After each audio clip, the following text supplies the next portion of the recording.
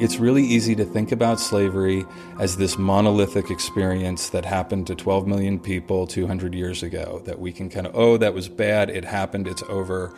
I don't really have to process that too much, right? It's this thing that happened. I can't really think about it too detailed. How could you not want to examine the lives of enslaved people when you're examining history? It doesn't make any sense to me.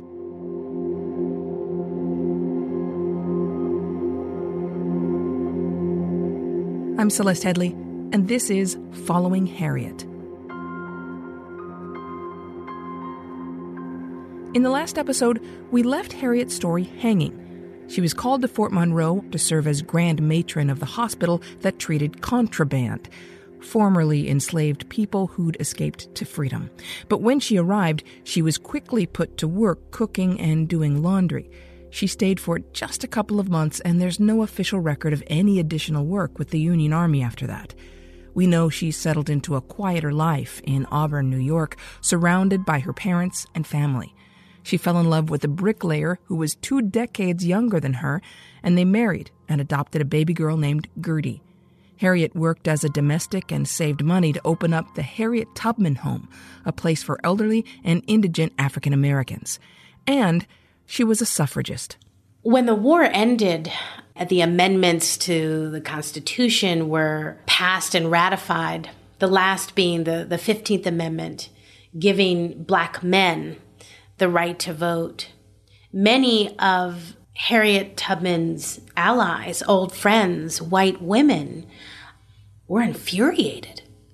They were infuriated that Black men were given the right to vote before them. Rutgers historian Erica Armstrong Dunbar. And there's this sort of interesting relationship that Harriet Tubman has with white suffragists. You know, many of these suffragists were abolitionists of old. They were people who gave support to Tubman, both financially and helped her with her family members, with her parents.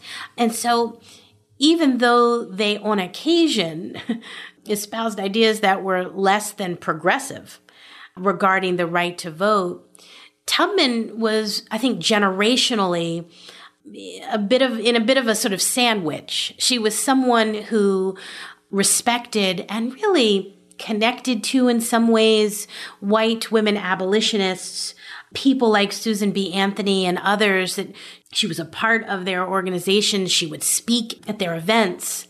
But it became increasingly difficult to do that as Black women became much more sort of aggravated and in some ways infuriated with what appeared to be a mounting white suffragist movement among women, a movement that didn't appear to have a place for Black women.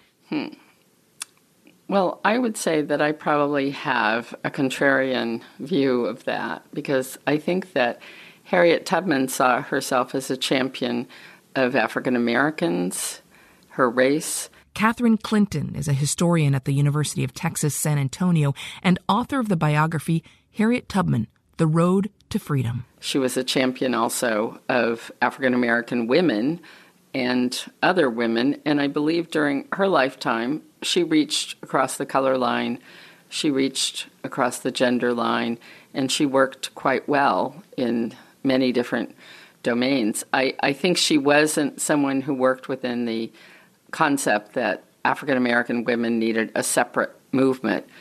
The strategy of suffragists in the 1890s was to bow to racism and to allow for this Southern suffrage strategy, which was to pander or promote white racism and suggest that women needed the vote because women was intended at that time to exclude Black women, because the inclusion of white women in the vote would allow for white women to secure a better electorate, which would not allow the indigent, the uninformed, the, quote, colored races to participate on the ballot. So white women in the South definitely used racist principles to advance this cause of suffrage. The racial rift came to a head in March of 1913 in Washington, D.C., at an event organized by the National American Woman Suffrage Association. It was the first suffrage parade in the nation's capital. On the day of the event, more than 60 black women who had traveled from Illinois were told they'd have to march in the back so they wouldn't upset the Southern delegates. Pioneering investigative journalist and early civil rights activist Ida B. Wells Barnett refused to do that. And she says to the delegation of Illinois that I'm either going to march with you or not march at all. And so it's interesting that we have right at the moment in which Tubman is really almost laying on her deathbed, that the push for suffrage would continue, and it would continue with this very kind of divisive and tense relationship between black and white suffragists, a relationship that never really mended itself, to be perfectly honest. On March 10th, 1913, Harriet Tubman died of pneumonia in Auburn, New York, surrounded by family and friends. She was about 90 years old. Just before she died, she told those in the room, "I go to prepare a place for you." Tubman was buried with semi-military honors at Fort Hill Cemetery in Auburn.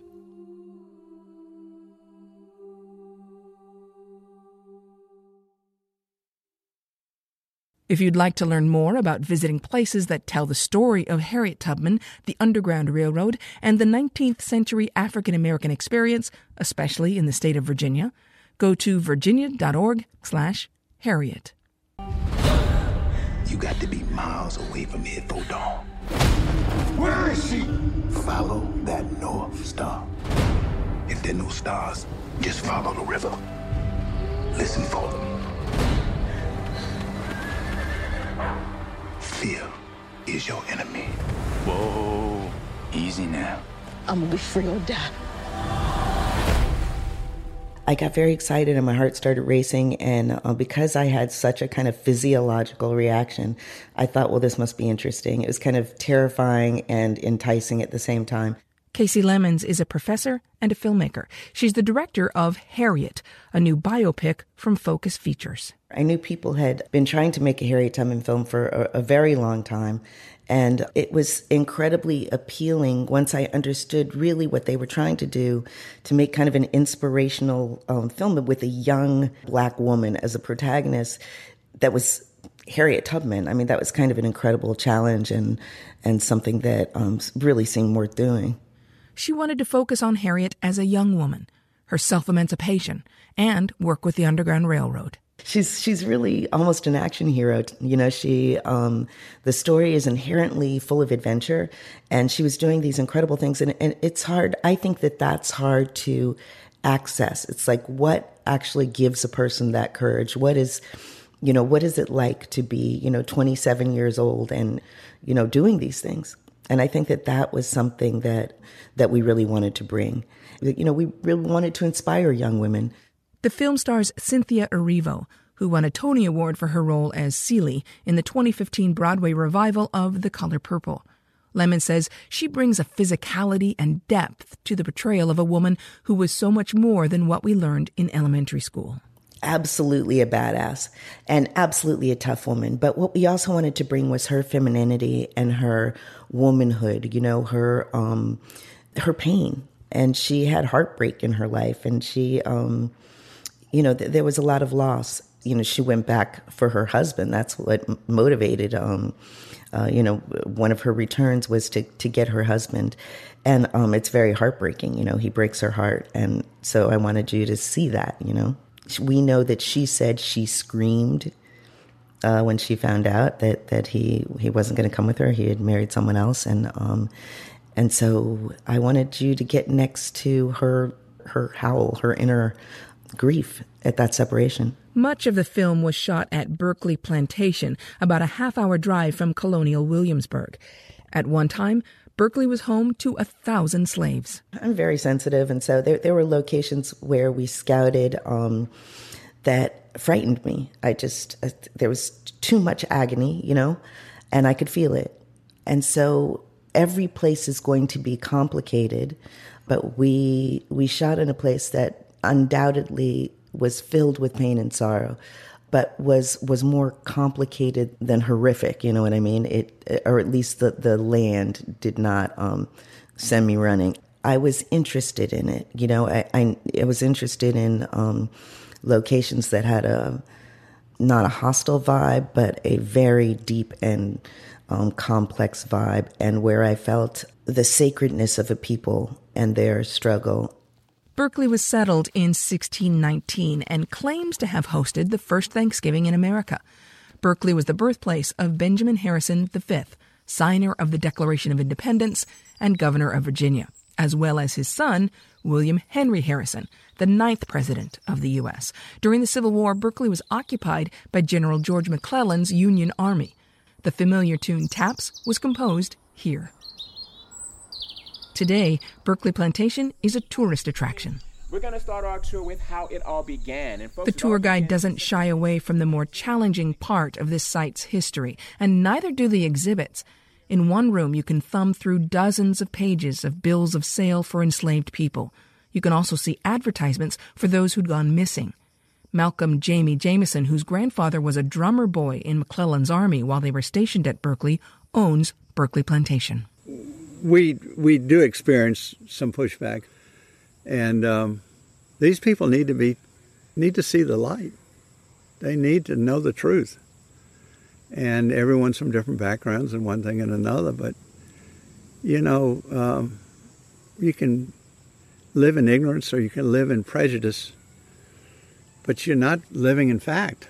None of this would be possible without the slaves. They were absolutely vital to the formation of this country and to the wonderful historic buildings we have today. History deniers are dangerous. You know, I feel that that's a very dangerous mentality, and it's a disease our country is suffering from. And one thing that I've got to say I was impressed by in Virginia was people were willing to present those stories, the stories of the people that had been enslaved there and were working there and had helped build these places, you know, and are so fundamental to the history of our country. Across Virginia, many plantations and museums are changing the way they've traditionally told the story of enslavement. You go to plantation museums and you kind of know that there's going to be that exhibit about slavery in the basement, and it's going to be, done in earth tone colors, and it's going to be all about hard work and poor living conditions. Christian Coates is Director of Education and Visitor Engagement at James Madison's Montpelier. And that's not a really accurate picture of slavery. The poor living conditions and the hard work weren't the worst parts of slavery, and there weren't a whole lot of happy endings to people's stories. And so we wanted to give visitors to Montpelier a more realistic understanding of what slavery was all about. It's really easy to think about slavery as this monolithic experience that happened to 12 million people 200 years ago, that we can kind of, that was bad, it happened, it's over. I don't really have to process that too much, right? It's this thing that happened. I can't really think about it too detailed. But when you do break it down to individual stories, when you think about that little girl whose mother was taken away from her, when you think about that grandmother whose family was scattered to the winds, and you can start to think about the experiences that people had and relate to them in some way, it becomes a lot harder for us to process, and we begin to empathize with the people who were enslaved. Stephanie Arduini, Director of Education at the American Civil War Museum. What I think is important to look at is to recognize the truth of what happened. Everybody's history is part of our history. We have to know the history of slavery. We have to know the history of the Confederacy. We have to know the history of all of this and sit with those uncomfortable truths, because people who were probably inherently good people made choices that had bad consequences, or we look at today as being incredibly contradictory, but that was normal. Didn't mean that they weren't questioning those complexities at the time. When people say we shouldn't judge folks with our standards that lived 150 years ago, so therefore we shouldn't talk about people enslaving people, I find that problematic only because there were people questioning that system then. And it has to give weight to the people who stood up and made those brave choices to say this is wrong and we shouldn't continue that anymore. We needed to own the fact that our guy, James Madison, political genius, father of the Constitution, author of the Bill of Rights, This guy codified the institution of slavery. He baked it into the United States Constitution. And that decision has repercussions. And 1865, with the passage of the 13th Amendment, doesn't just end the story of slavery in the United States. There's a legacy to the institution of slavery that survives to this very day. And people in Charlottesville certainly know all about what that legacy looks like.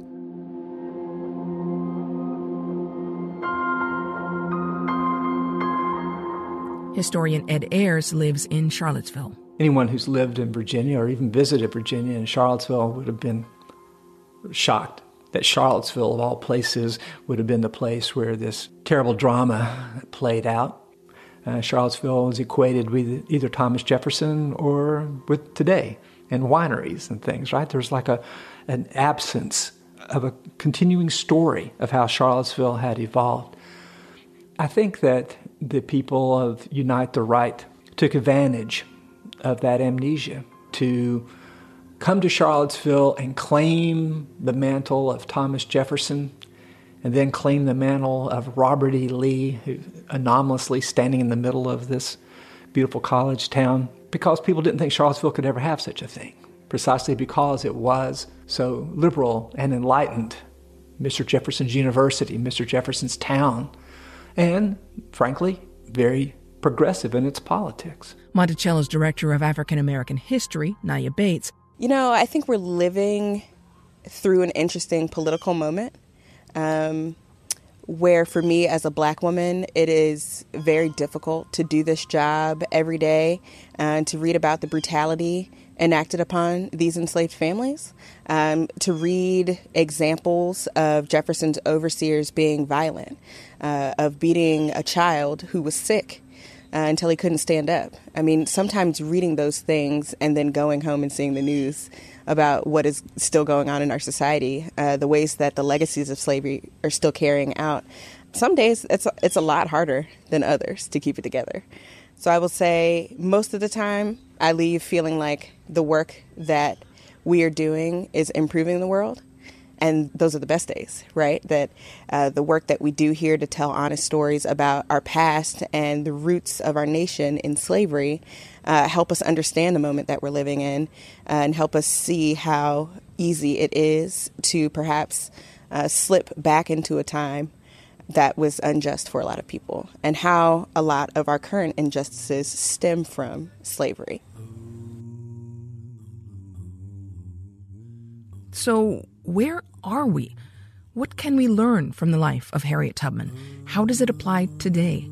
To understand what Abraham Lincoln or Harriet Tubman accomplished, we need to have a full accounting of what they were up against. This is not political correctness. This is not just telling you this because somebody else expects me to. It's the truth, and it's the fuller story, and it expands the cast of characters, and it expands our imagining of what America has been. In some ways, it makes you appreciate where we are now.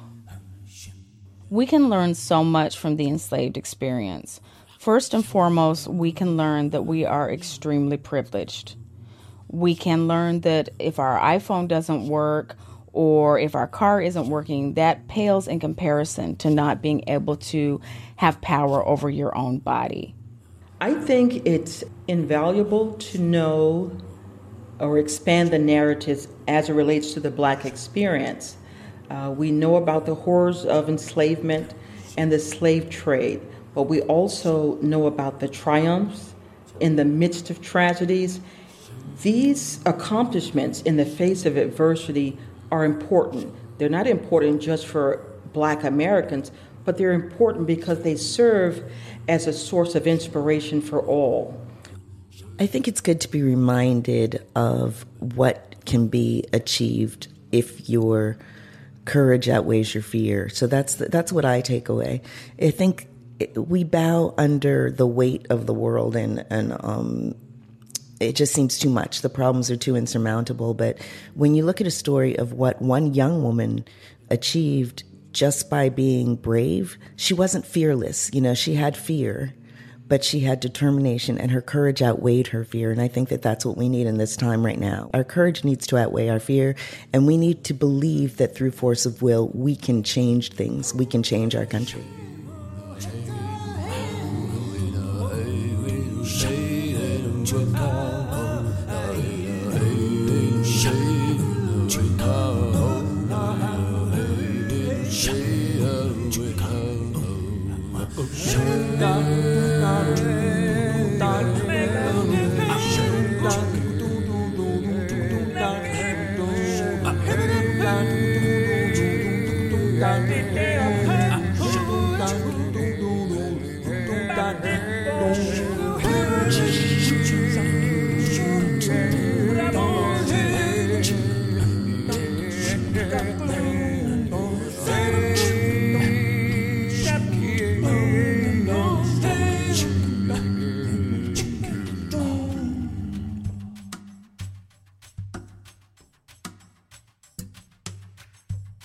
I'm Celeste Headley, and this is Following Harriet.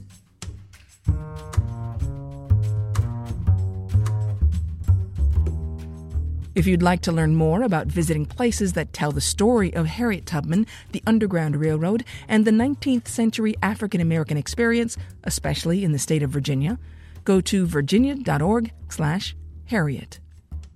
In this episode, we heard from historians Ed Ayers, Elvatrice Belchess, Jessica Millward, Catherine Clinton, and Erica Armstrong Dunbar. Catherine wrote a deeply researched biography of Harriet called Harriet Tubman, The Road to Freedom. And Erica has a new book out called She Came to Slay, The Life and Times of Harriet Tubman. We also heard from Naya Bates and Gail Jessup White from Jefferson's Monticello, Christian Coates from Madison's Montpelier, Stephanie Arduini of the American Civil War Museum, Casey Lemons, director of the new Focus Features biopic called Harriet, and Malcolm Jamie Jameson, who owns the Berkeley Plantation where parts of the film were shot. Special research thanks to the Black History Museum in Richmond and the city of Petersburg, Virginia, and the Petersburg Preservation Task Force. We had production assistance from Derek Clements, Kenny Burns, Maura Curry, Shana Deloria, and Miranda Fulmore. Following Harriet is a production by Ingredient Creative, with Tanya Ott as the writer and director and Tanner Latham as executive producer. Following Harriet is sponsored by the Virginia Tourism Corporation and the Virginia Film Office.